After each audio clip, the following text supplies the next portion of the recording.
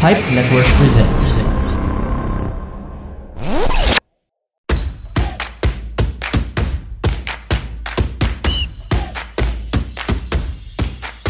This is Mad in Manila, This is Mad in Manila the podcast where two former office mates catch up every week para pagtsikahan ang latest tea sa pop culture magharutan and magpaka-thirsty tita 30 plus minutes at a time.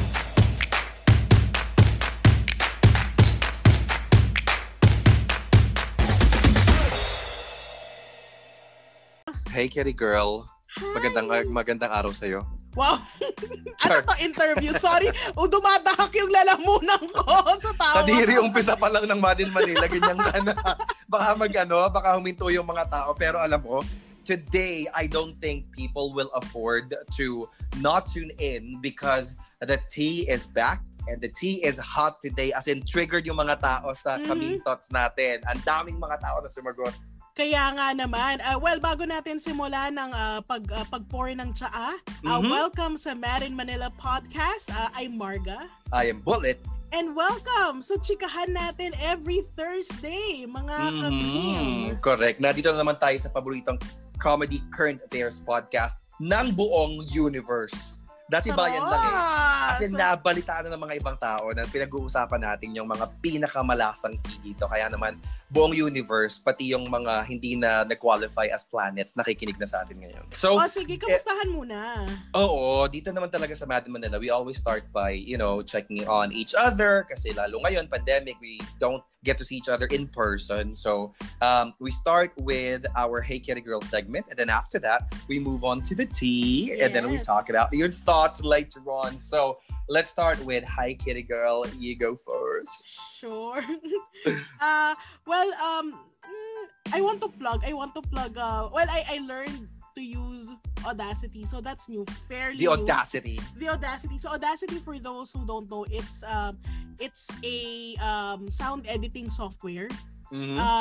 Just to let you know, guys, hindi namin ini-edit ang Mad in Manila.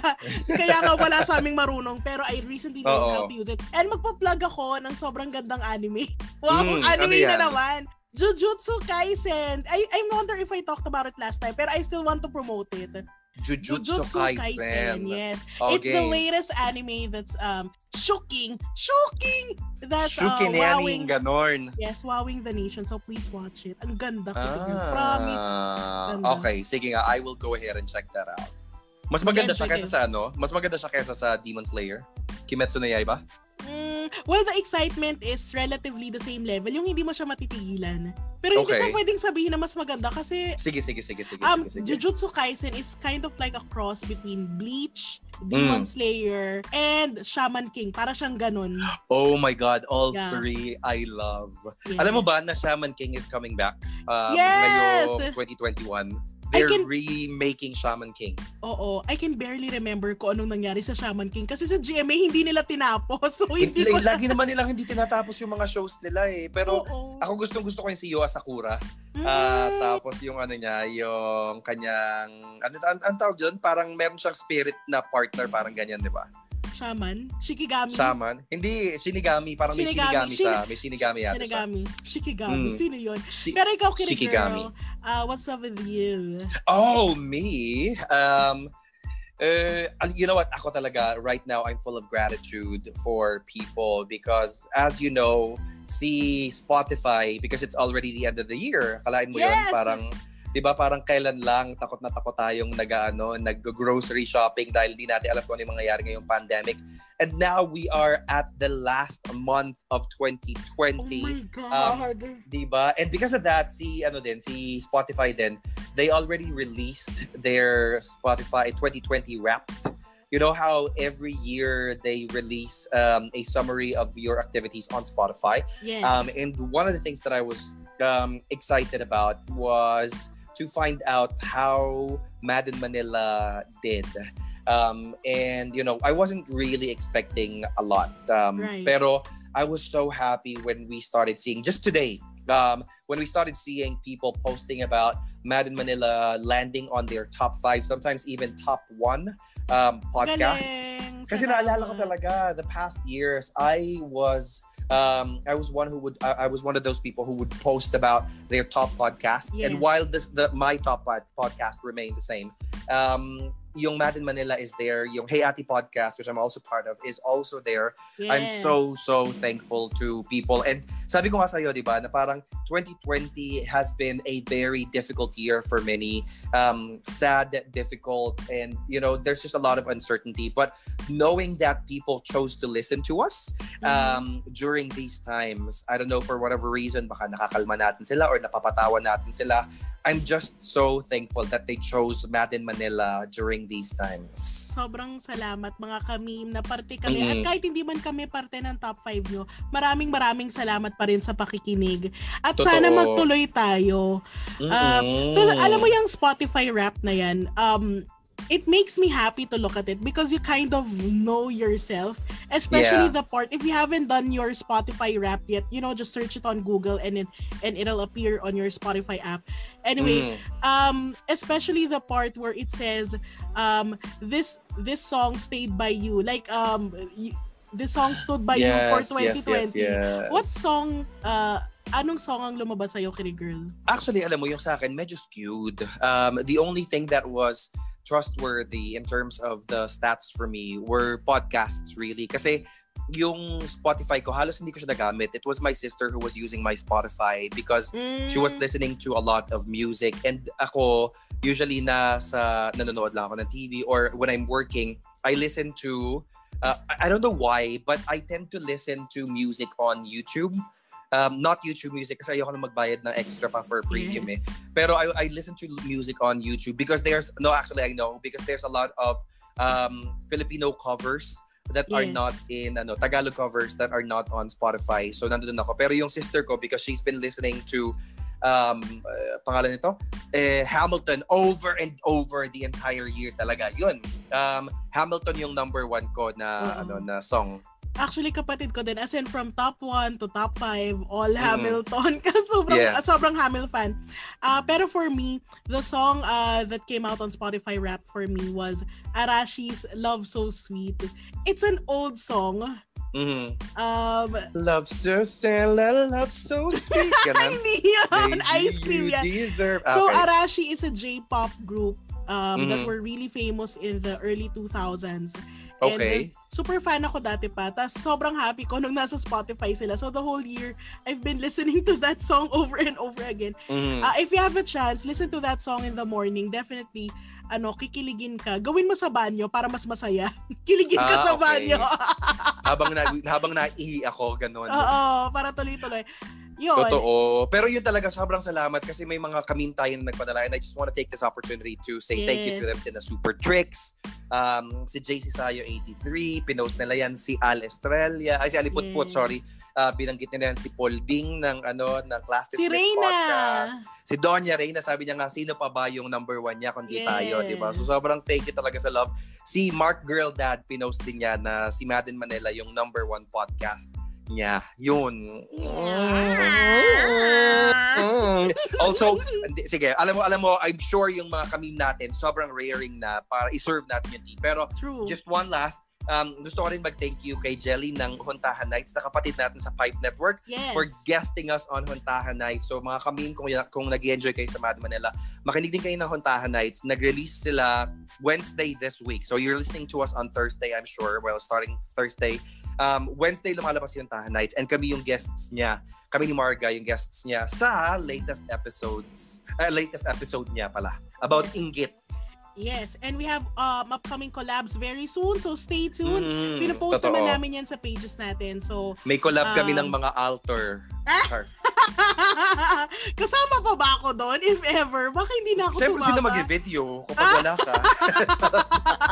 Ayun, so let's head on to the tea where we read the news so that you don't have to. Yes! So let's start, Kitty Girl.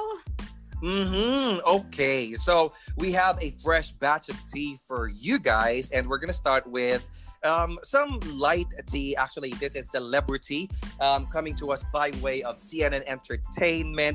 I mean, I'm sure nabalitaan nyo na that Johnny Depp has recently resigned from his role as Grindelwald sa Fantastic Beasts franchise. So the question in everybody's lips, upon everybody's lips was, who is going to replace Johnny Depp? An actor of that magnitude. Si Cherry Pie.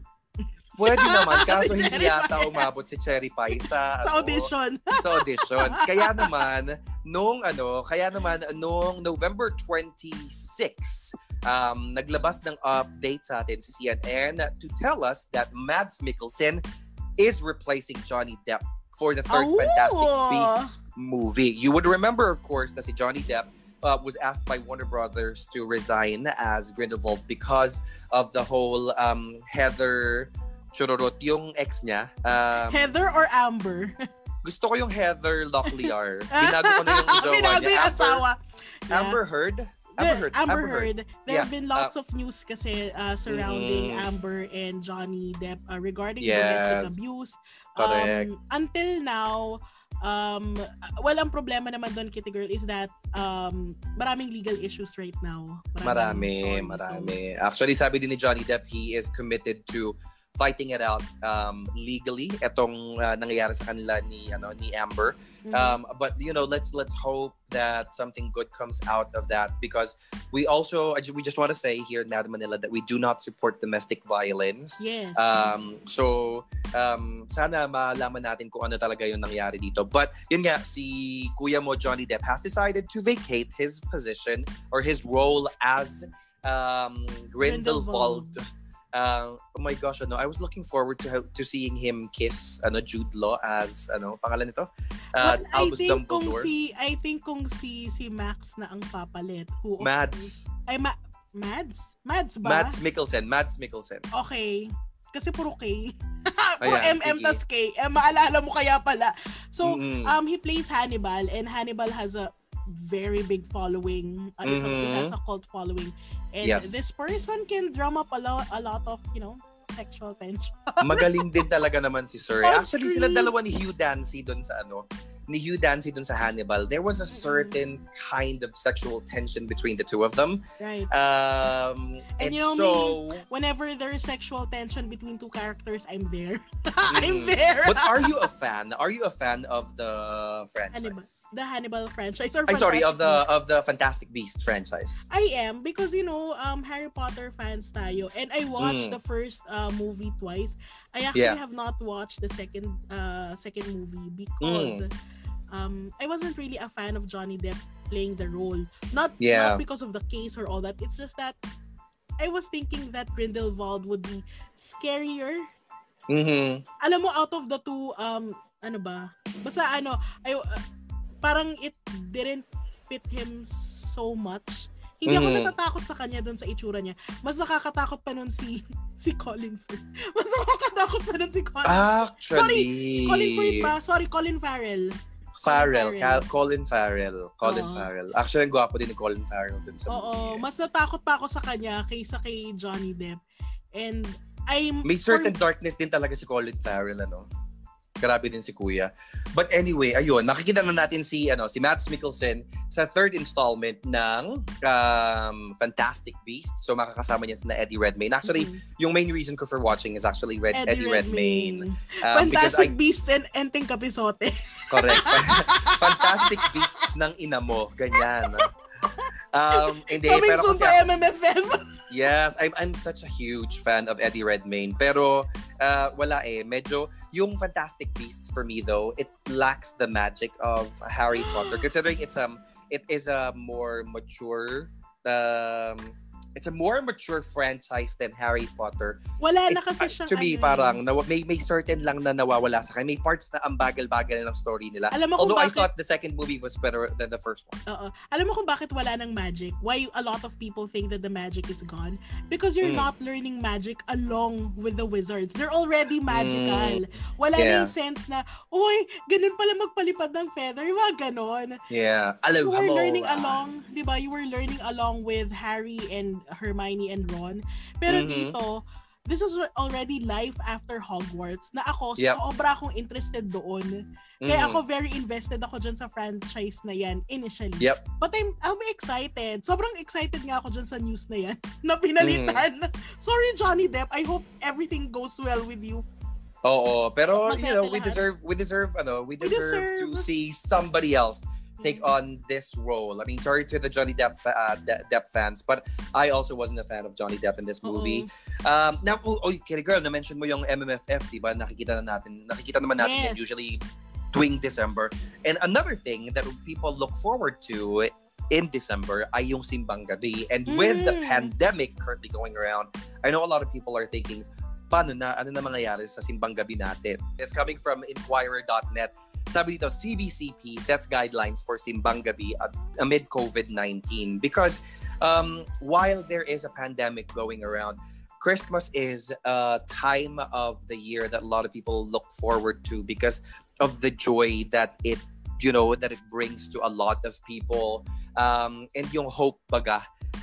Kaya naman yung next natin na team will have something to do with that. But anyway, sabi dito sa article ng Inquirer.net published on December 2nd, which is today, si CBCP daw ay nagset na ng mga public health protocols or guidelines sa paggunita ba? Or celebration ng Aguinaldo Masses or Misa de Gallo.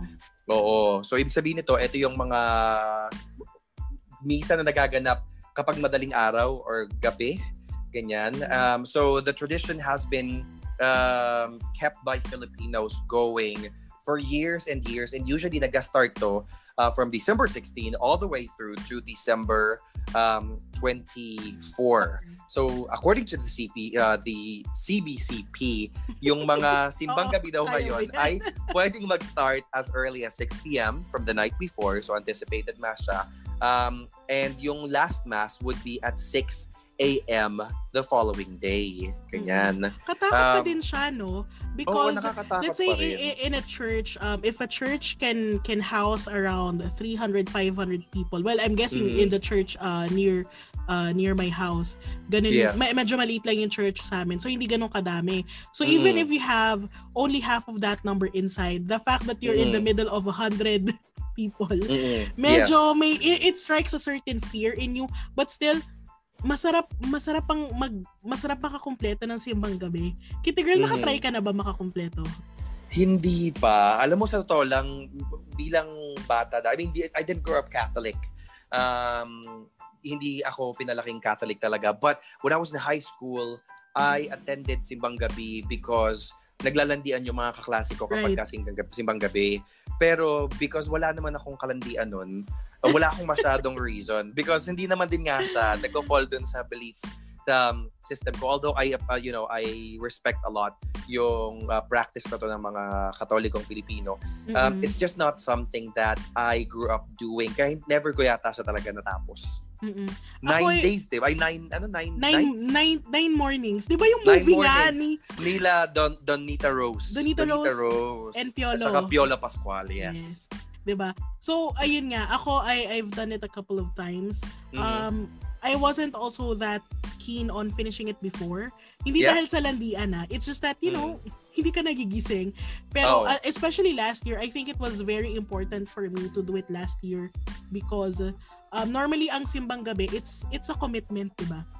It's a commitment and it is a sacrifice. Hindi siya madaling kompletuhin. Pero ang maganda ay you can see ang saya manood ng Simbang Gabi, not just the ceremony, sorry father, pero but also the people in the Simbang Gabi. Makikita mo kung sino yung tulog na, makikita mo kung sino yung mga naglalandian. Pero iba din yung energy, Iba din yung energy ng mga tao. May certain lightness yung mukha nila, ganyan. And plus, ang Simbang Gabi, it's not as formal as when you're going to church on Sundays. People, talaga ba? Makikita mo talaga mga tao, mga naka medyo social na pajama, para lang talaga magsimba, di ba? As long as you're decently covered and you're presentable. So, simple lang ang base ng mga tao. I remember just trudging out in, pajama pants and a shirt para lang talaga makapagsimba. Oo. Masaya siya. And iba na rin talaga yung mga motivations kasi sabi nga natin, di ba, nung bata tayo, landi-landian, ganyan, or gusto mo lang ma-experience. Pero ngayon, it has a different meaning sa mga tao. Well, ang masasabi ko naman dyan sa news, I'm glad that the church is thinking of ways, especially since this is something, lalo na yung mga matatanda, pumupunta lang talaga sila. So I hope that the guidelines are released will really keep people safe. And of course, syempre sasabihin pa rin natin sa mga kaming natin, hanggat walang vaccine, kung kayang iwasan na baka, may mga virtual yan. I'm sure may mga virtual ayun nga, simbang alam mo, gabi. tama ka dyan. Go sa virtual simbang gabi. Go talaga. Dahil we don't know yet. Kasi sino bang in danger? Tayo or sila sa atin? So, it can go both ways. Kaya, let's still be safe. But, we can still observe the traditions. I never knew that I could attend church on Sundays at home. Yep. So, we can do it. Have you been to church since the pandemic started, Kitty Girl? No, not ang yet. church dito sa amin malapit lang 'di ba? I know, ilang kanto lang naman. So, talagang every time dumadaan kami, lagi namin iniisip, pwede na kaya mag-church? Nakikita naman namin na I don't know if masses are going on right now. Pero nakakamiss din yung actually pumupunta sa church. Iba rin ang feeling when you finish a mass. So yun. Actually, alam mo, may paalala din yung CBCP na because right now, usually di ba yung mga tao pag pumupunta sila sa church, they touch the images and then they kiss the images. Bawal pa rin yun ngayon. So, ang sinabi nila, ang alternative na pwedeng gawin ng mga families ngayon would be to bring their family image of the infant Jesus during the masses para kasama, parang, if that's part of your belief system, then you can still have an image of the baby Jesus with you. And sinabi din nung Davao Archbishop na si Romulo Valles na it's important not to lose sight of the basic components of the celebration, namely the Word of God and the Holy Communion. Yung interesting sa akin is how is the Holy Communion going to be given to people? Kasi hand tapos papunta sa bibig ng mga tao. So I don't know how that's gonna happen. Well, in the last few months naman na nagsisimba tayo virtually, there's really no communion. In lieu of that, there's always a prayer of what you would say in lieu of the communion. Tama. Pero kung nandun ka mismo sa church, yun nga, how will it be done? Baka naka-plastic wrap bawat isang hindi ko alam. I don't know. Sana we don't know how it's going to be done. Baka yun nga kasi I was able to attend, although again, I was not brought up as a Catholic. Ngayon, paminsan-minsan, nagjo-join ako ng Catholic Mass kasama nung mga family namin. And I actually know what you were talking about, yung communion na magpo-profess ka lang nung communion mo of Christ. So yun, maybe that. Yeah, so let's all be safe, mga kamim, and let's still, find a way to celebrate the holidays true to its form by being safe and still observing what you can in terms of your belief. So go lang tayo dyan. Our next cup of tea, Our next cup of tea will be served to you in just a little bit. But for now, let's talk about something that goes really well with tea, Kitty Girl. Oh my gosh. Eto na yon. So, what will go well with tea? Of course, it's cookies. So, this episode is brought to you by Dulce House, the online shop for your guilty pleasures. Use our promo code PIPE. So that's PIPE to buy. Naku, ang sarap talaga nito. Yung chocolate chip cookies nila, because I'm a basic bitch, I love chocolate chip cookies. Tapos yung mga bet nitong si Kitty Girl, ang Oreo cheesecake cookies. And then si Kuya Pao yan. Yes. And other baked goodies. So again, use the promo code PIPE, P-I-P-E. And the link to Dulce House will be in the description of this podcast episode. Correct. Right. So thank you, Kitty Girl. You know naman kung bakit PIPE yung ating di ba? Alam yung ating promo code sa Dulce House. It is because Mad in Manila ngayong season 4 is a proud member of the Pilipinas Indie Podcast and Entertainment Network or PIPE. Ganyan. So sa PIPE, maririnig nyo rin yung mga iba naming mga mahal na co-podcasters. Kagaya ng Coffee na Lang Dear na narinig nyo last week. And then Huntahan Nights, narinig nyo rin. review kung saan nag-guest din kami ni Marga a couple of weeks ago. So, hello, kaway-kaway sa ating mga Jadine fans, ganyan. Yeah, salamat sa pakikinig sa Marin Manila din. And let's head on now from one bite into happiness. Let's also talk about something that makes us happy. Our next celebrity is, my gosh, eto na. Isa rin to sa mga tradisyon ng mga Pinoy.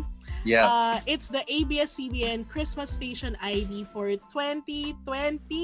Woohoo! My gosh, happiness, alam diba? Mo, ako nag-aantay talaga ako, Kitty Girl. As in, ang corny-corny sabihin. But I'm one of those people who feel na hindi pa talaga nagsa-start yung Christmas season. May alam natin, diba? Pag bare months na Pasko na sa Pilipinas. Pero ako isa dun sa mga tao na sabi ko, isa ako dun sa mga tao na nag-aantay talaga ng station ID ng ABS-CBN para masabi na Pasko na talaga.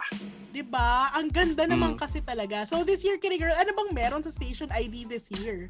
Alam mo, a lot of people were actually looking forward to seeing the station ID this year of ABS-CBN. Especially this year. Especially after the network was shut down in July 10. Diba? And with the restrictions of the COVID-19 pandemic, paano ka nga naman magpo-produce nung same level nung mga station IDs nila? But somehow, alam mo, ang galing talaga nila na storyteller. Somehow, they were still able to do it. And they released the song last week. But we knew that it was just a lyric video. Yung mga nakita natin na kumakanta sina Ate Reg, sina Gary V, tsaka yung mga iba pang kapamilya na singers, sina Jonah, ganyan. But nung isang araw, they released the actual video, the actual station ID na nagpapakita ng stories ng mga tao. I think this is also one of the things that people are actually looking forward to. So December 1st, nirelease nila yung 15-minute station ID sa TV Patrol. I know hindi mo pa yata napanood yung buong 15 minutes, no, Kitty Girl? Pero again, this song, Ikaw ang Liwanag at Ligaya ng Pasko, it lives rent-free in my mind, na nasa penthouse na po siya ng utak ko. Ganun siya kastak sa utak ko. Alam mo. Especially for the past few days. And it's a great song and it fits well with the situation. Sobrang ganda. Actually, I think this is the first time ulit na ganito ako nag-gravitate towards a song of a station ID. The last one was yung isa sa pinaka-popular, not the one from Star last year. ng Pasko? Oo, yata, Star ng Pasko. Yung minsan lang talaga ako makakonect. Oo, yun. Star ng Pasko! Ano yun? Taas, diba? Taas. Kinaya mo ba yun? Hindi, alam mo, hindi. Okay, so eto sabi nga ng pep.ph, no? Kasi meron silang nirelease na article. Sabi nila, Big Kapamilya Stars headline ABS-CBN Christmas Station ID 2020. A lot of people were also looking forward to seeing who is going to show up in the video because kasi we also know we also know that some Kapamilya stars have already moved to another network. While they remain a Kapamilya, they are now part of shows that are airing in other networks, namely TV5, diba? And some even transferred to GMA7. So, ang mga big names na nagpakita dito, si Juday, yung Jadine, tapos si Sarah Geronimo, nandiyan pa rin. Kathniel is also there. Even Liz Ken was also there. Right. At saka yung mga tao na nandun sa mga teleserye ngayon, sina Iza Calzado, tapos sina Jody Santa Maria. Ivana Alawi was there also. Nakita mo siya, meron siyang outreach. Dahil kapamilya na siya eh. Oo, pati si Angel, syempre nandiyan yan. Si Angel Locsin. Aquino, charot. Angel Locsin, nandiyan siya. Pero marami. And what a lot of people are looking forward to in the station ID of ABS-CBN is really the stories of people that they insert in there. Ang ganda-ganda nung stories na dinayo nila yung mga dumagat at saka yung mga Eta tribes. And they were like mostly unseen. Diba? Etong mga tribo na to, yung mga naunang Pilipino dito sa Pilipinas. I mean, a lot of us meron na tayong mix. I mean, ako, I'm mix of Croatian, ganyan. Croatian, Curaçaoan. Ano ba? Pero ang maganda dito, of course, sabi rin dito sa article that they practice social distancing, they follow the guidelines. You can even see the stars wearing face shields during the station ID. So that was a good message to tell people that no matter what, they follow the rules. Buti pa sila. Charot mo. Yes! Totoo sila. Yan. Kaya mamaya yan naman, sa bad ticket, girl. Oo, kaya nga naman mga kamim, kung gusto nyong maiyak, kung gusto nyong mabigyan ng pag-asa, at gusto mo din maramdaman na marami tayong mga Pinoy na karamay ang isa't isa, panoorin niyo ang Station ID. Alam mo, yun na actually, Kitty girl, yung pag-asa yung sinabi mo, no? I mean, I know these are just images, but these images are so powerful. Like, in the middle of all the bad things that are happening and that have happened already, you see stories of people giving hope to other people. Ito yung mga regular na mga tao lang, mga tao na naka-survive ng COVID. Merong isang tao na nag-bike siya from Manila going to Bicol just so that he can be with his family again. Yung reunion nila, merong isang tatay na may edad na namamasada pa rin siya ng pedicab in the middle of the pandemic just so that he can continue to provide for his family.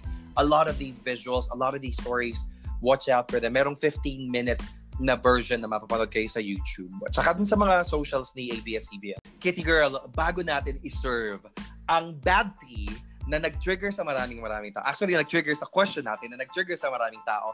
Let's take a quick break para sa isang ad from the Pipe Network. The Young Leader Podcast. Keeping it 100, trill, and authentic. Now your host, international speaker, trainer, and your favorite human, Bryken Diao. Bryken Diao. Okay, so welcome back mga kaming. Eto na tayo sa Bad Tea. Eto na yung pinakakaabangan. Sabi namin sa'yo, you cannot miss the tea this week because may mga tao naman talaga na nanggigil pagkatapos makita itong news na ito. This is a news that we're lifting off of Inquirer.net.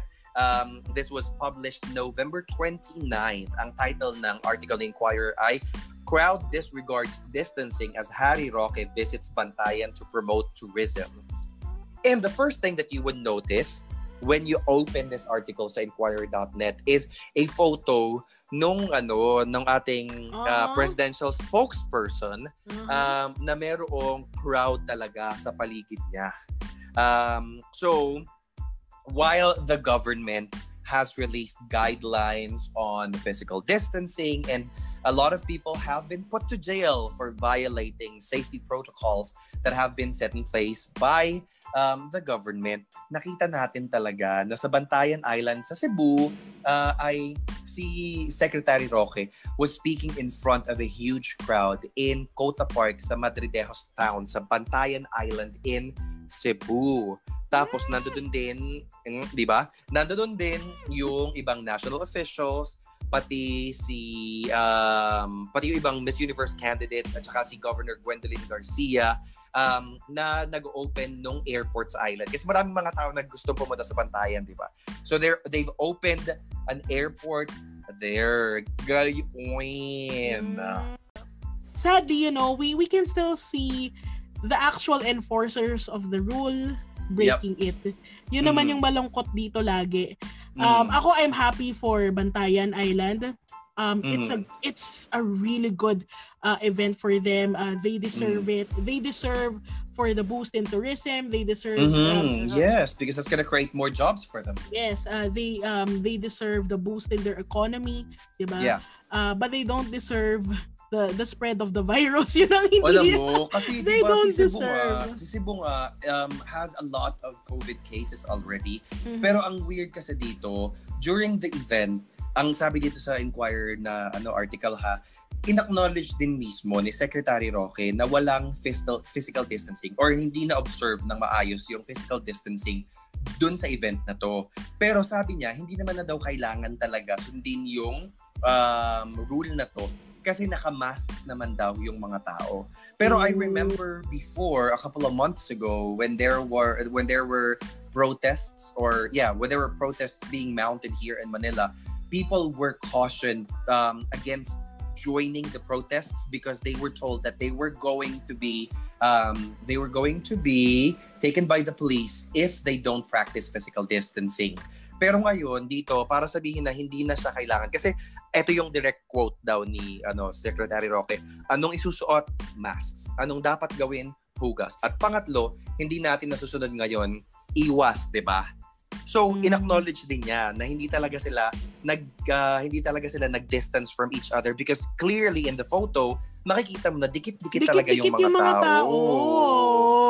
So, alam mo yun, parang yung mga tao naman started criticizing them, saying, bakit ganun? Di ba yung gobyerno yung may naglabas ng rules na to? And so, dapat sila mismo yung sumunod na parang, ano ba yan? Sana naman, sundin ninyo din yung rule na binibigay nyo sa mga tao. And ito yung rule na nagpadala sa ibang tao sa loob ng kulungan. Diba? Naalala mo yung dati si Howie Severino. Natawa ako dahil naalala ko yung memory. Uminom lang siya ng tubig at binaba niya yung mask niya. Hinuli na siya. Yes. So, eto mismo blatant na disregard for the guidelines in not spreading the virus, di ba? Blatantly. At na-call out pa. Ito na lang talaga na mapapabugtong hininga ka na lang. I wonder why it's always convenient to forget the rules when there are events that would, I don't know, promote certain, I don't know, people. Kaya nga yung mga tao, sabi naman parang mahiya naman kayo, di ba? Kayo naglabas nitong rule na to. Tapos kayo din naman yung sisira noon. Kaya naman, ang tanong natin this week sa ating mga ka-memes ay, ano ang mga sitwasyon at pangyayari na mapapasabi ka na lang talaga na, huy, mahiya ka naman. Ganyan. Ganon na ganon. Oo. Bayan, mahiya ka naman. Kasi naman, besh. Oo. Hi! So, sumagot yung mga kamim natin, di ba, Kitty Girl? Ayun nga na naman. natin. Oo, mga kamim, by the way, kung hindi pa kayo part ng group, please join our Facebook group on Facebook kasi nga Facebook group. Facebook group kasi siya. Oo, ang kanto ng kamim. Join lang kayo. We post the questions there. We even post it on our socials sa Instagram, sa Twitter. So, join kayo sa Chika para lagi niyong makita yung question of the week. So, ito ang una. Ang una ay from Doña Reina. Always, diba? So sabi niya, number 1 tayo sa listahan niya. Number 1 din siya sa listahan ngayon. Kaya naman. Etong una niyang sabi. Sabi niya, yung mga taong walang pakundangan sa mga next na gagamit. Simple courtesy, hindi maibigay sa kapwa. Tipong sa CR. Diba? Alam mo, nakakainis talaga yung mga ganyan.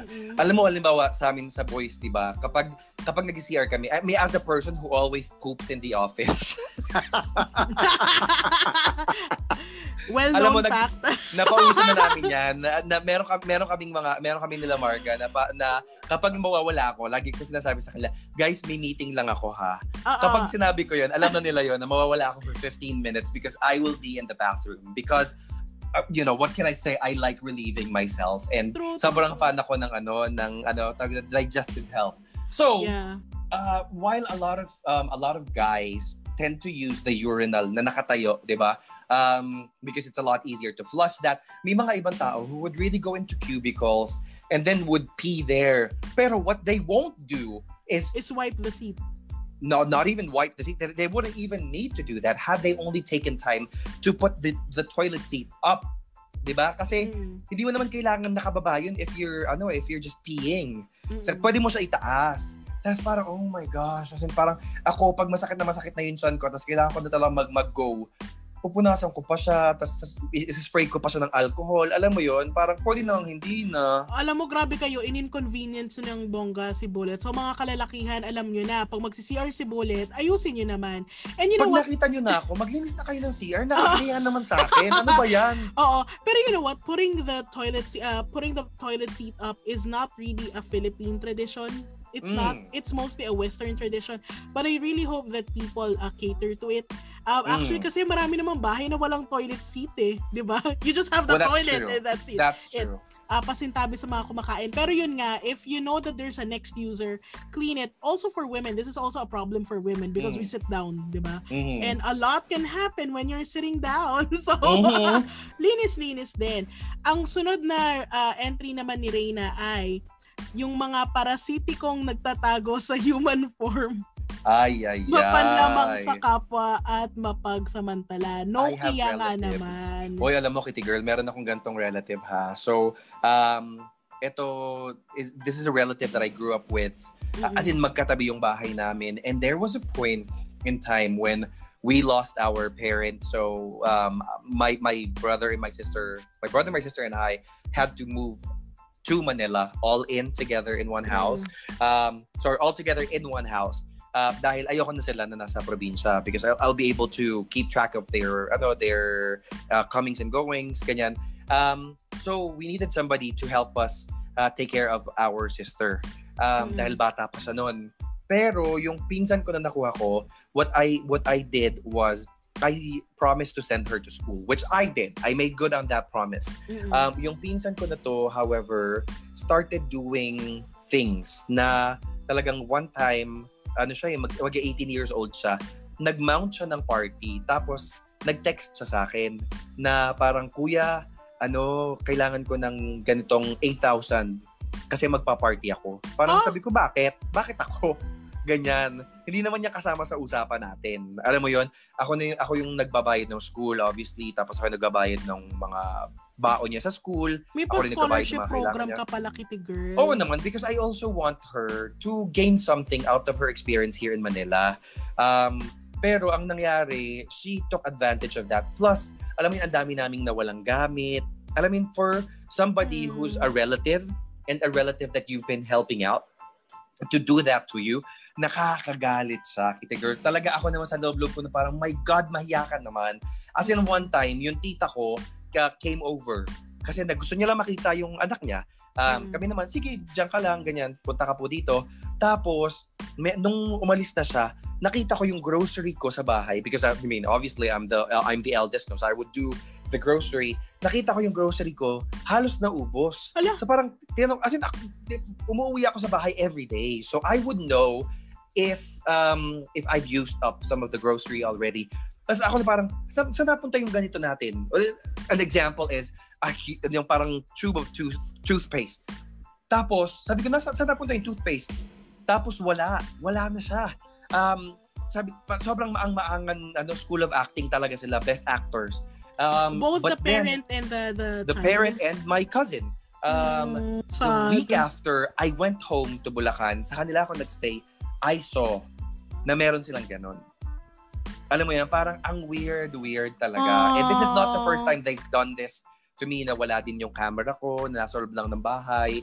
So there is no other way that could have been lost because may pumapasok sa amin. Alam mo, mas ang dami-dami pang mga experience ko na ganyan na kinukuhanan ka lang talaga ng mga bagay. Alam ang sad, no? Ako as the relative who was supported by a relative to study, ako sobrang malaking utang na loob yun. Alam ko yan, Kitty Girl. Ang hirap, alam mo yun, na parang lalo na kami na parang it wasn't easy na magre-rely ka on someone else just to go to school. Yeah. Pero para gawin din yun, naganchohin mo pa yung nagpapaaral sa'yo. Parang, uy, hindi nyo ba alam na itong pag-aaral na to, itong makapagtapos ka lang, at tratuhin mo lang ng mabuti yung nagpapaaral sa'yo. Hindi ka naman yan sinasaktan, hindi ka naman, alam mo yun, swerte ka na may nag-cope. Kakaiba. Well, I hope na that person does not feel what it was like, what was done to you. And Kitty Girl, okay na yun. Digital naman ang karma, and that's knowing true. That person's age, based on what you told us, tatamaan din siya ng digital karma. Bayaan na natin. Pangalanan na yan! Alam mo, ang pangalan ng tita kong ito ay ano? Ang pangalan ng tita kong ay ganito. Nagsisimula ang pangalan niya sa letter M. Marga ang pangalan niya. Hindi, basta iba, tita ko yun. Anyway, eto na. Alam mo, nung tinanong natin yung mga kamim natin, sino yung mga tao na sabihan nila, mahiya ka naman. na-trigger yung mga tao na merong maraming pinautang. Kasama na dito sina JR Pascua, si Percival Ramos, at saka si Just JV, pati itong si Ninang Tiara, at saka si Ate Neri. Basahin natin isa-isa. Ako na muna dito sa isa kasi medyo tongue twister to, Kitty Girl. Ikaw na kay Percy.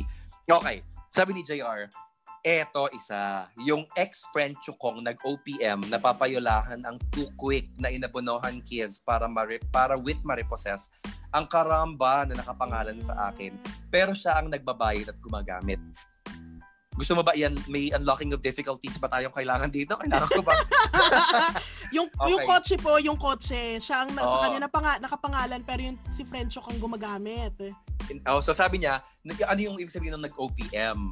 Ang ibig sabihin ng nag-OPM ay nag-O-promise me. Nangako sa kanya, nababayaran daw yun too quick. $2,000 ito ha. Kasi hindi ito pesos, Kitty Girl. Dollars ang nilagay niya. Too quick na inabonohan kiss para with maripossess ang karamba na nakapangalan daw kay JR, pero yung friend Chuk niya ang nagbabay. Na hindi nakapangalan sa akin pero na nakapangalan sa kay JR, pero si friend pero yung friend niya ay nagbabayad at gumagamit. Okay. So ayun, nauwi sa nga after the OPM date. Meaning lumagpas yung date with cheeky na bayaran. At hiyang-hiya naman ako sa pag-change ng number na walang pasabi. So dahil walang balak magpayola, edi ginetchus ko na lang ang karu. Ibig sabihin, ginetching na daw yung car na madali na niyang binabayaran. At ang ending, dahil may pakpak ang balita, ako pa yung naging masama. Si JR pa raw yung naging masama. Sa paningin ng ibang taong, chinismis daw siya dahil ang kapal daw ng pes niya na getchusin ang karu. Ay wow! Sabi yung ganyan. Gusto ko talaga, ay wow! Alam mo, ang hirap talaga when money is involved between friends. Tapos yung mga taong ang lakas ng loob humiram. Tapos pag tinanong or at least ikaw mismo, iniisip kasi ng taong minsan na pag umuutang sila, feeling nila, if I don't remind them, hindi nila maaalala. Girl, yung inutangan nyo, alam nila yan. Kasi malaking bagay yan. So, naalala nila yan. Hindi ikaw nila kailangan sabihin. Ikaw din ba yung tipong tao na kapag nanghingi sa'yo ng 500, you would give it? I mean, as long as meron ka. Pero pag nangutang sa'yo ng 20 pesos at sinabing utang, maaalala mo yun? Oo. Ako din eh. As in, sumasama yung loob ko. If you tell me, uy, pairam naman 20 pesos, tapos babalikan kita next week, parang ganyan. Tapos, lumagpas yung next week, hindi mo binalik yung 20 pesos ko. It's not about the amount. I mean, because had you asked for it, I would have given it to you. I mean, I'm not pressing that 100% of the time. But if you were just honest with me, na kailangan mo ng 20 pesos, you need me to give you that amount of money. If I had that in spare, as spare, I will give that to you. Right. Pero kapag kailangan mo talaga and you tell me, uy, I need ganitong amount of money, I will give you whatever I can. And I will not expect you to give that back to me. True. Pero kasi, ang usapan natin hingi eh. Diba? At saka, huy, first of all, hanggat hindi kita anak, asawa, kapatid, nanay, magulang, nanay, nanay. Hanggat hindi ka parte ng listahan na yon, wala kang karapatang humingi sa akin ng pera. Yun lang masasabi ko, walang karapatan. So, diba? Sa lahat na may utang kay Marga, gawin mo na siyang asawa para magkaroon ka ng karapatan. Sa kanya. Diba? Pero related yung feelings ko si Percy naman. Si Percy meron din siyang entry na ganito. Oo. So sabi niya, mahiya ka naman, magbayad ka naman ng utang mo. Samantalang nakakapag-post ka na nakakapag-Starbucks ka kung saan-saan ka nagpupunta tapos di ka makapagbayad utang. Hoy! Hoy! Hoy! Diba? And pati nga si Just JV, sabi rin naman niya, hashtag, mahiya ka naman! Oo! It's all about kautangan pa din. Kasi nga gusto mong tumulong. Syempre, normally when a person borrows money, they need it for something. Allegedly, di ba? Nag-post na lang ako sa Facebook. What's on your mind? Yeah. Nahihiya ka bang magbayad? Kasi nahihiya din ako maningil. Kaya it's a tie. Alam mo, ang hirap maningil. Ang hirap maningil ng utang. Actually, mahirap maningil ng utang. Well, I guess sa Filipino culture, mahirap maningil ng utang kasi nga we don't like confrontational conversations. And asking someone to pay is somewhat confrontational because sasabihin, bakit akala mo ba tatakbuhan kita? Yun lagi ang sagot ng mga nangungutang. Yun nga no? Pero marami na ako natutunan.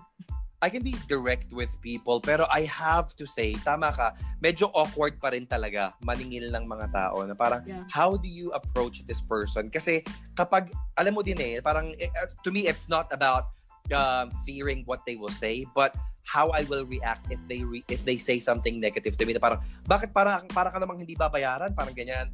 Parang, if they say something like that, I don't know how I'm going to react. I mean, I know that I will try to be as nice as possible or I will try to be as diplomatic as possible.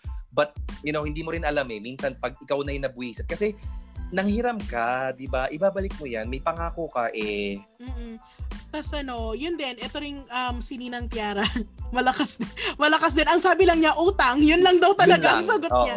Dahil nga, napakahirap siyang conversation. Ako, I've talked about this before. I've even talked about it on other guestings on podcasts. Na money is a very hard subject for me because growing up, we didn't have a lot and we had a very difficult relationship with money. Takot ako sa utang. Kahit sabihin mong bills yan, credit card yan, takot ako sa utang.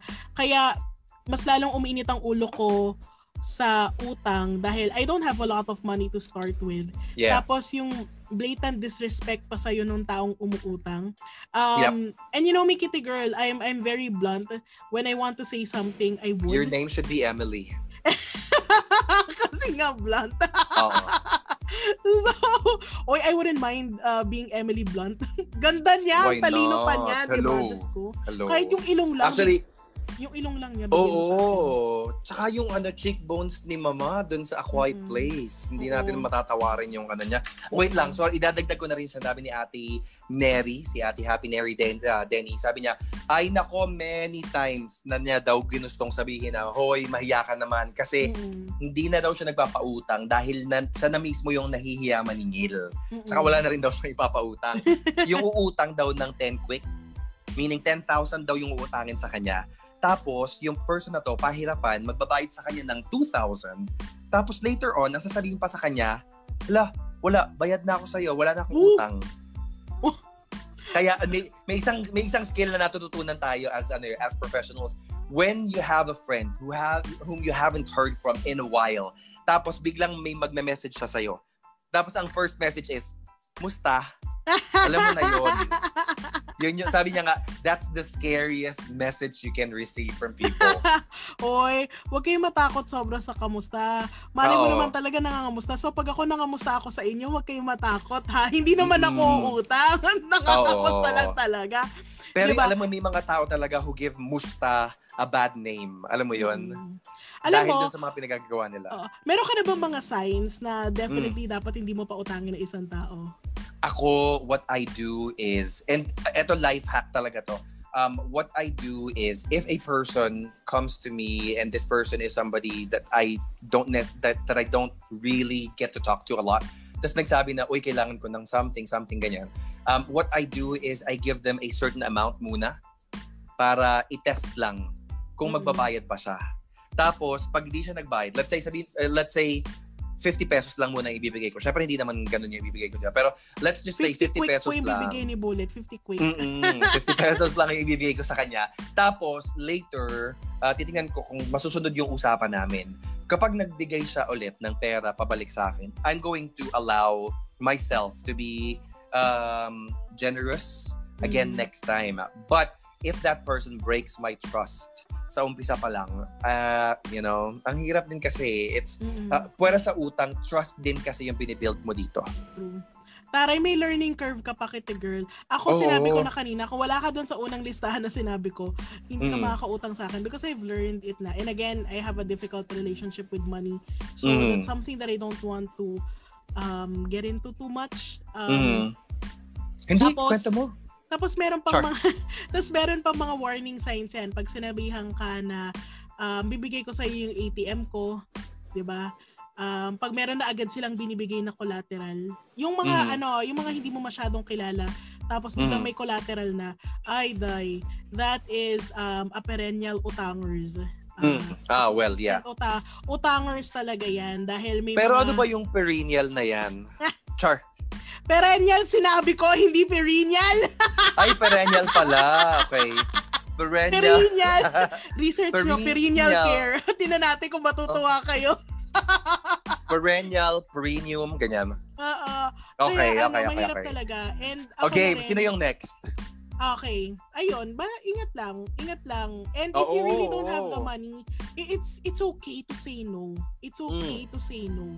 Diba? Yes. Lalo na't kung alam mong madedehado ka sa budget, go. Wag mong bautangin, di ba? Next naman is from Rika Diaries. So sabi niya, mahiya ka naman. Yung kapitbahay mong nakikialam sa pinapagawa sa bahay, lote, di naman kanila. Correct. As in, yung may mga may mga ganito kasing kapitbahay, nakakausapin pa talaga yung karpentero na gumagawa ng bahay mo na parang, ano bang plano nyo dyan? Paano gagawin nyo dito? Paano yung drainage niyan? While it is a genuine concern, ayun nga, while it is a genuine concern, parang, bakit ka pa makikialam? Hindi mo naman bahay yung pinapagawa, di ba? Nakakatawa. Na-imagine ko na may hawak pang kape nasa labas, tapos tinitignan, tapos kinakausap yung mga charotero. Ako normally, let's say I see something being done in the neighborhood. Kunyari, madaan lang ako, tapos medyo kilala ko yung person. Sabi ko, ano po pinapagawa niyo? Ganun lang. Yeah. Tapos after nun, gora na, oy, congrats po, ganun, di ba? Tapos na. Hindi mo na kailangan yung malaman yung buong blueprint nung kapagawa nilang bahay. Grabe naman. Alam pa, no? Nakakatawa. Nakakatawa yung image. Next, Kitty Girl, sino naman? Eto si Chami Sam. Nararamdaman ko yung gigil niya kanina pagkatanggap ko ng message niya. Sabi niya, kasi nag-message siya sa atin sa Instagram natin, @MaddenManila. Sabi ni Chami Sam, yung babae sa elevator kanina, she pressed the button with her foot. Oh. Imagine, she pressed the button with her freaking foot. Sabi ni Chami, she was shocked. Lahat naman tayo, gets niya, takot sa virus. But to use your foot, sobrang balasubas daw. As in, muntik na daw niyang masabi na, what is wrong with you? Kasi, di ba, nasa condo nakatira yun si Chami Sam, I think, or sa office ba to? But anyway, yung tao na to made her want to pick up a fight talaga. Parang nakita naman daw niya na itong tao na to is beyond reasoning already. So, what she did was she just stared at the person the entire time. Sa ganda ng makeup ni Chami Sam, alam mo na, matindi ang tingin. At saka ang ganda ni Chami Sam. Sa pesong pa lang, di ba? Talon-talo ka na dyan. Sama mo pa yung personality, di ba? Miss Universe na. Ay nako, meron talagang mga taong not worth it. Pero grabe naman yun. Pero imagine, you could have used your elbow, you could have used, I don't know, yung joint sa daliri mo if you don't wanna use your hands. The elbow is the most acceptable part if you can't press it with your fingers. That's it. Gusto mo noo mo pa gamitin mo. Kaya alam mo, parang dilaan mo na lang. Hindi ko alam. Alam mo, elbow na nga lang. I'm not gonna suggest anything because I don't want to be the agent of transmission. Pero yun nga, elbow na lang. Diba? Why would you use your foot to touch something that people touch with their hands? Yes. Alam mo yung pagsipa niya doon sa elevator button, para niya nang dinilaan yung mga button. Parang ganun yung dating.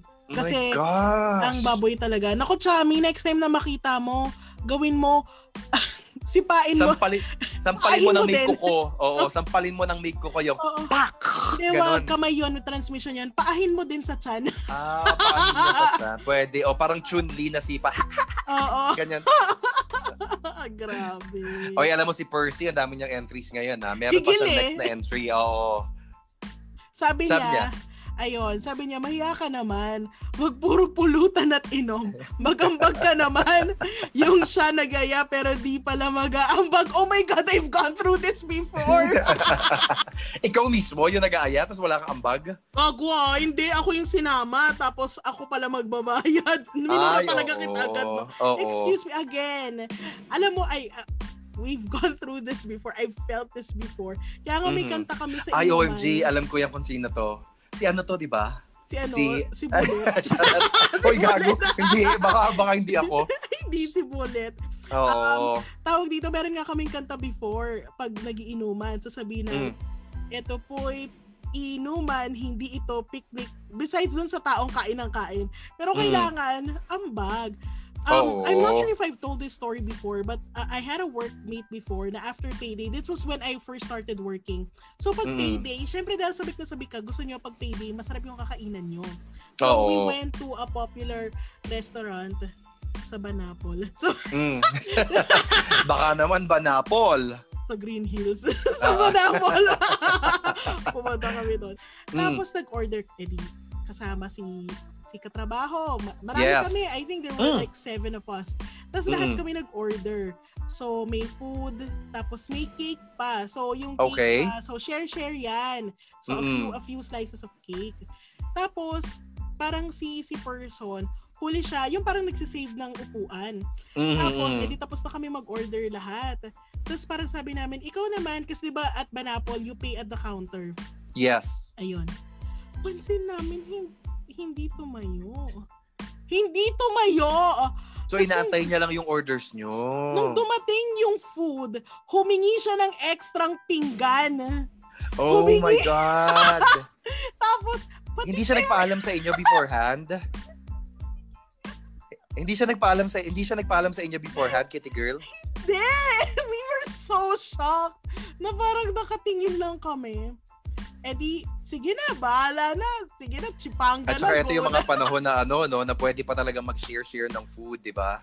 Ngayon hindi na po pwede. This was back, 2011 pa to? My gosh, ang tagal na nito. Pero until now, that memory, natatawa na lang ako ngayon.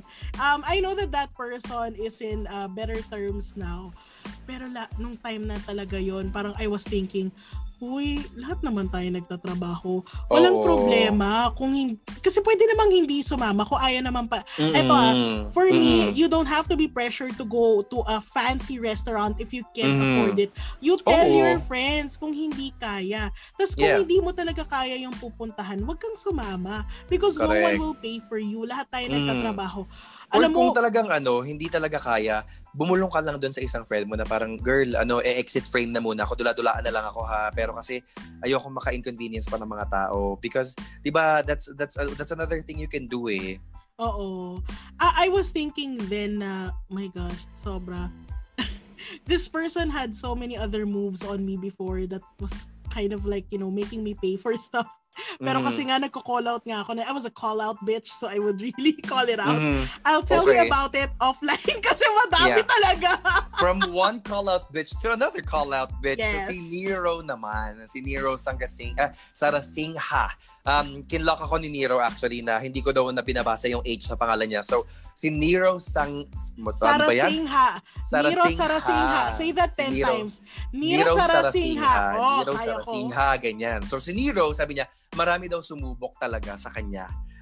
Sa puon sa dibdib niya, maraming sumubok. Hindi daw siya makahindi. Pero hindi daw niya alam bilang the fierce person that he is, hindi daw niya ma-confront yung tao kasi ayaw daw niyang mapahiya yung person or something like that. Confrontational daw siya sa mga friends niya na maiintindihan kung saan nanggagaling yung hugot ni Nero na pag inaabuso na siya, he's just gonna speak up. Pero kapag yung mga taong alam niyang mababa ang EQ or immature, hinahayaan na lang daw nila. O niya pala, sorry. Tapos, pagkasabihan ko ng pabiro, pero parang wala lang din daw. Sabi niya, I'm such an angel, which is the lie in that whole statement. Lies! Hashtag, maya ka naman. Maya naman! Charot. Maya ka naman, Hero! Charot. Uy, nagbabalik si Anony Buencamino. Diba? Ay, oo, si Anony Buencamino. Kasi, international si Anony Buencamino. Pero, ayaw niya raw kasi na mabanggit yung pangalan niya for now because ayaw niya masabihan na medyo racist siya. But anyway, kasi meron siyang racist. Meron siyang katrabaho na ibang lahi. Okay. Ibang lahi ito actually. O ano sabi ni Anony Buencamino? So sabi niya, yung office mate mong dinaig pa yung may-ari ng company, pumasok na kang late, maaga pa uwi, na feeling niya company mag-a-adjust sa kanya. Magpo-complain na di niya alam yon at magde-demand pa ng training. Sa school ka pumasok, wag dito. Sarap sabihan na yung trabaho mo muna, aralin mo. Hashtag, mahiya ka naman. Ay, oo. Kitty girl. Baka si friend, baka naman si katrabaho, baka naman this is not for them. Baka gusto niya na mag-resign, charot.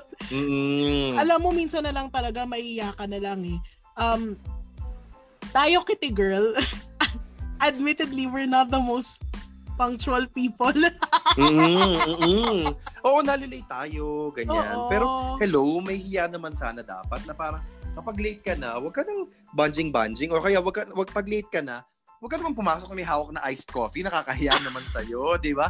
Parang yan yung modus ng mga tao ngayon na parang, grabe, ang hirap makakuha ng Grab eh. O, grabe yung traffic kanina sa may EDSA. Tapos pero parang, saan galing yung ano mo? Saan galing yung iced coffee mo? Parang hindi pa nababawasan, parang kabibili mo lang ha.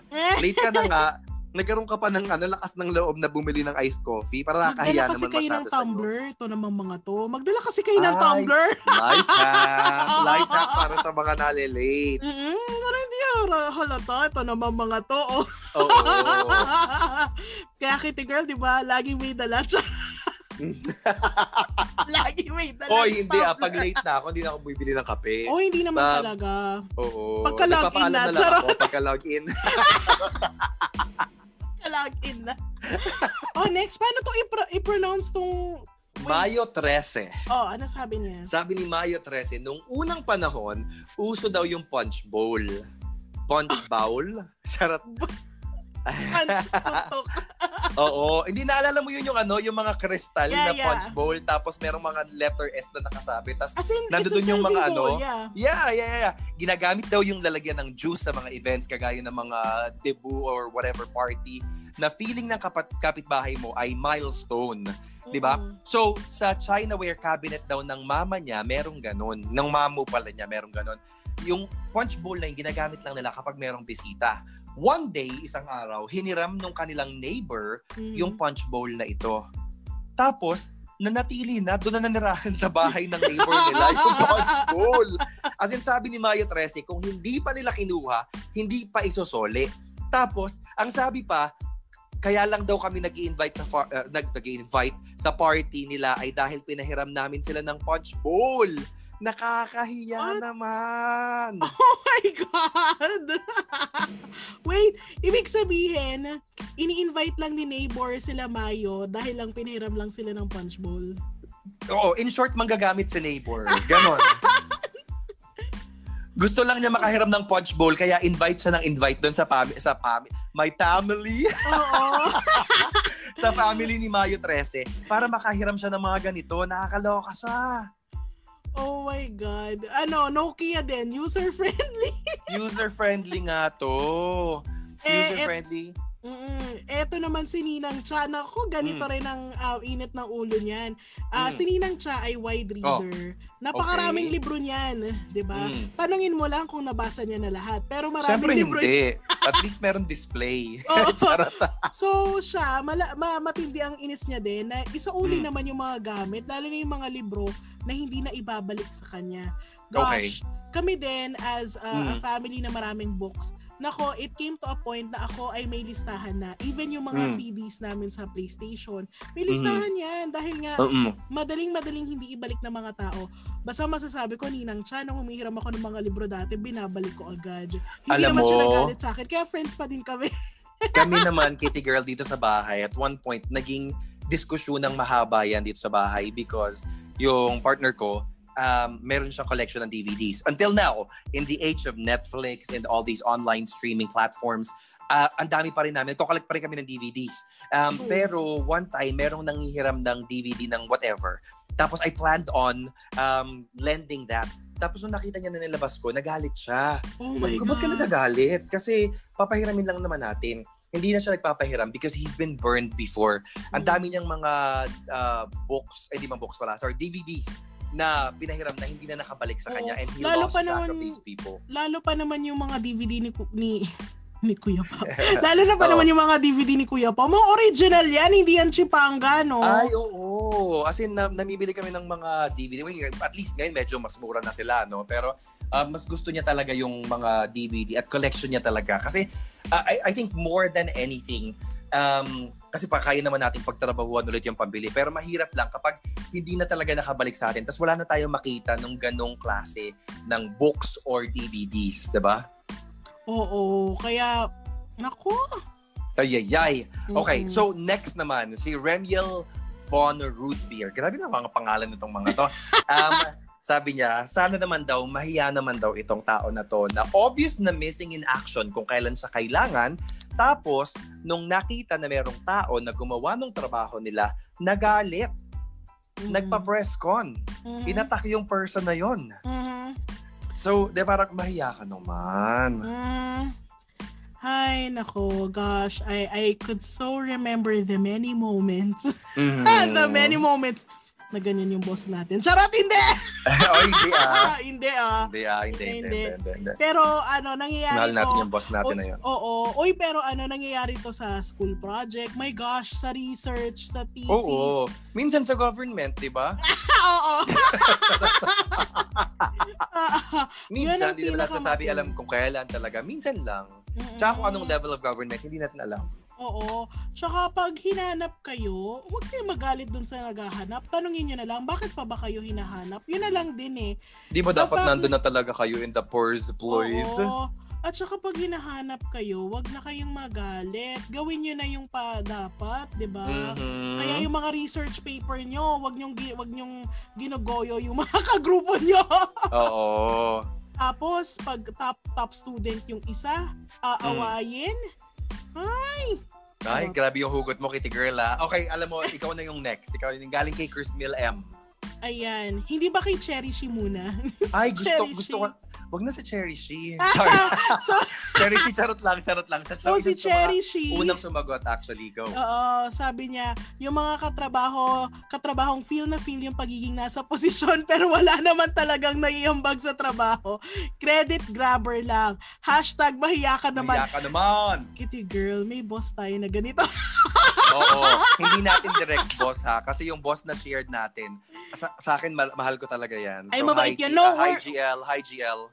We're talking about the other one. Oo, the other person who pretended to be a boss, Kitty Girl. Actually, yung mga tao na napupunta dun sa posisyon na yun, yung person na yun, laging pretenders to the throne. True. No, nakakaloka sila. Pero, connected yung sagot ni Cherishi dun sa sagot ni Chrismil M. Kasi, meron naman, si Chrismil M, siya naman yung boss. Kasi sabi niya, yung kakilala mong kasabay kumain araw-araw, kachismisan, kachokaran, at kung ano-ano pa, hindi ka naman din nagkulang sa pagtulong at pakikisama, pero dahil kakilala ka lang, walang pasintabi yung person na to sa paglalaglag sa'yo sa ibang tao.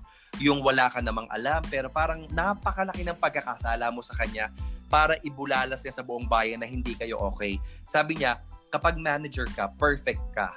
Ayun lang. Mahiya ka naman, person. Alam mo, when you already have a team or you're managing people na, you can't really be as close a friend to them as you were before or how you wanted to be. Kasi at the end of the day, you are now part of a world na admittedly, again, iba na sa kanila.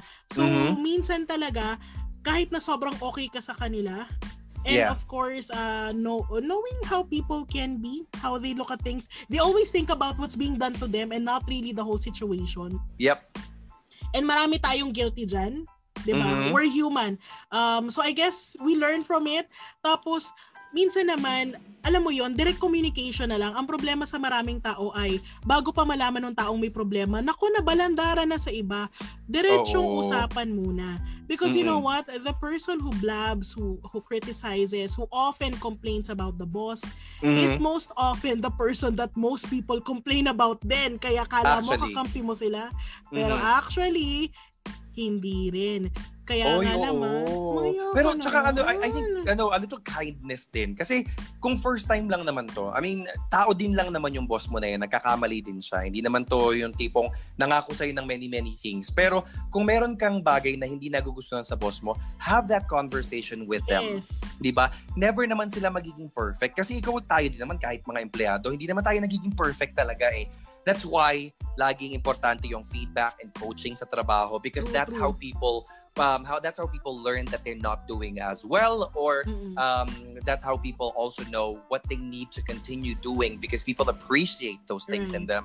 Pero if you just talk about people behind their backs and talk about the things that they're not doing properly, you're not gonna get that person to perform better because you're only trying to tear that person down, and you're trying to what you're doing is you're effectively taking away the support system of that person na makakatulong sa kanila to become better. Alam mo yun? Guys, mahirap ang kaaway ang manager. Promise. Mahirap. So, doon mo rin malalaman kung okay talaga yung manager mo. If you can have that conversation directly with your manager and you see how they handle it,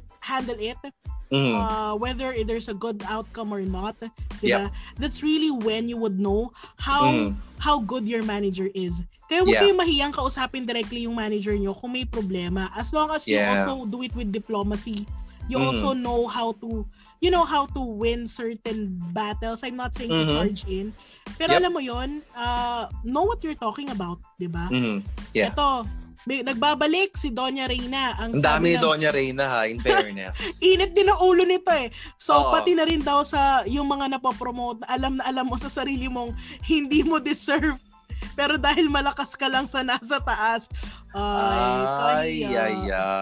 oo. Ito yung tipong nagsipsip or tipong nagbayad nung pampaprint ng mga posters ni certain person, kaya na taso na nanalo si certain person, meron na silang mga favors na ikino-call in dun sa person na to.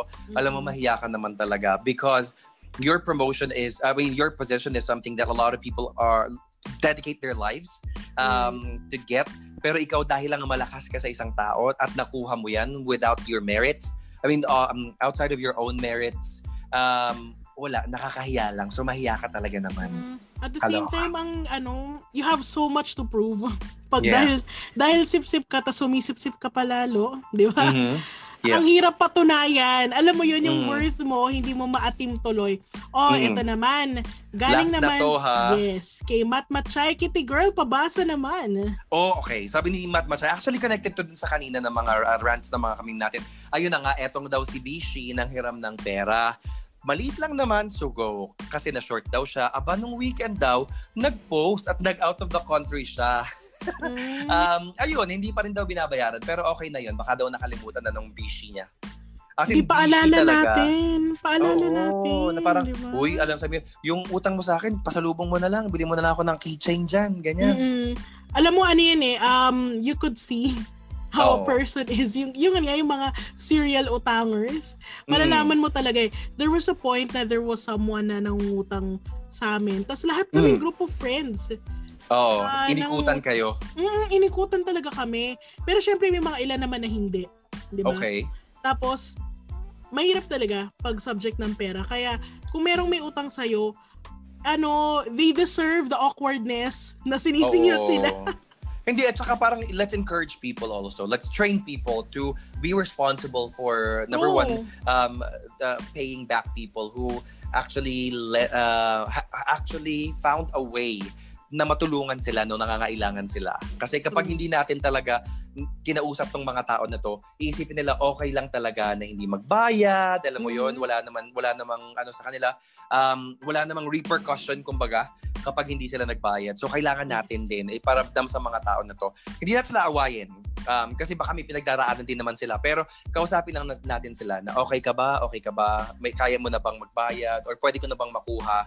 Actually, yung question na yun that's a very nice way of putting it. Pwede ko na bang makuha yung pera ko, Mars? Ganyan. Mars? Mahiya ka naman, Mars. Speaking of mahiya ka naman. Wait, ubo lang ako. Ayan na. Okay, ano yun? Wait. Yun na yung last natin entry actually, di ba, Kitty Girl? Yes.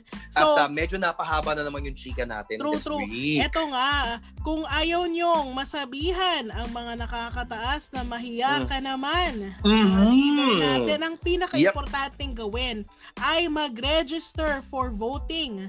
Correct? Diba? We will always say this in our podcast because it's very important.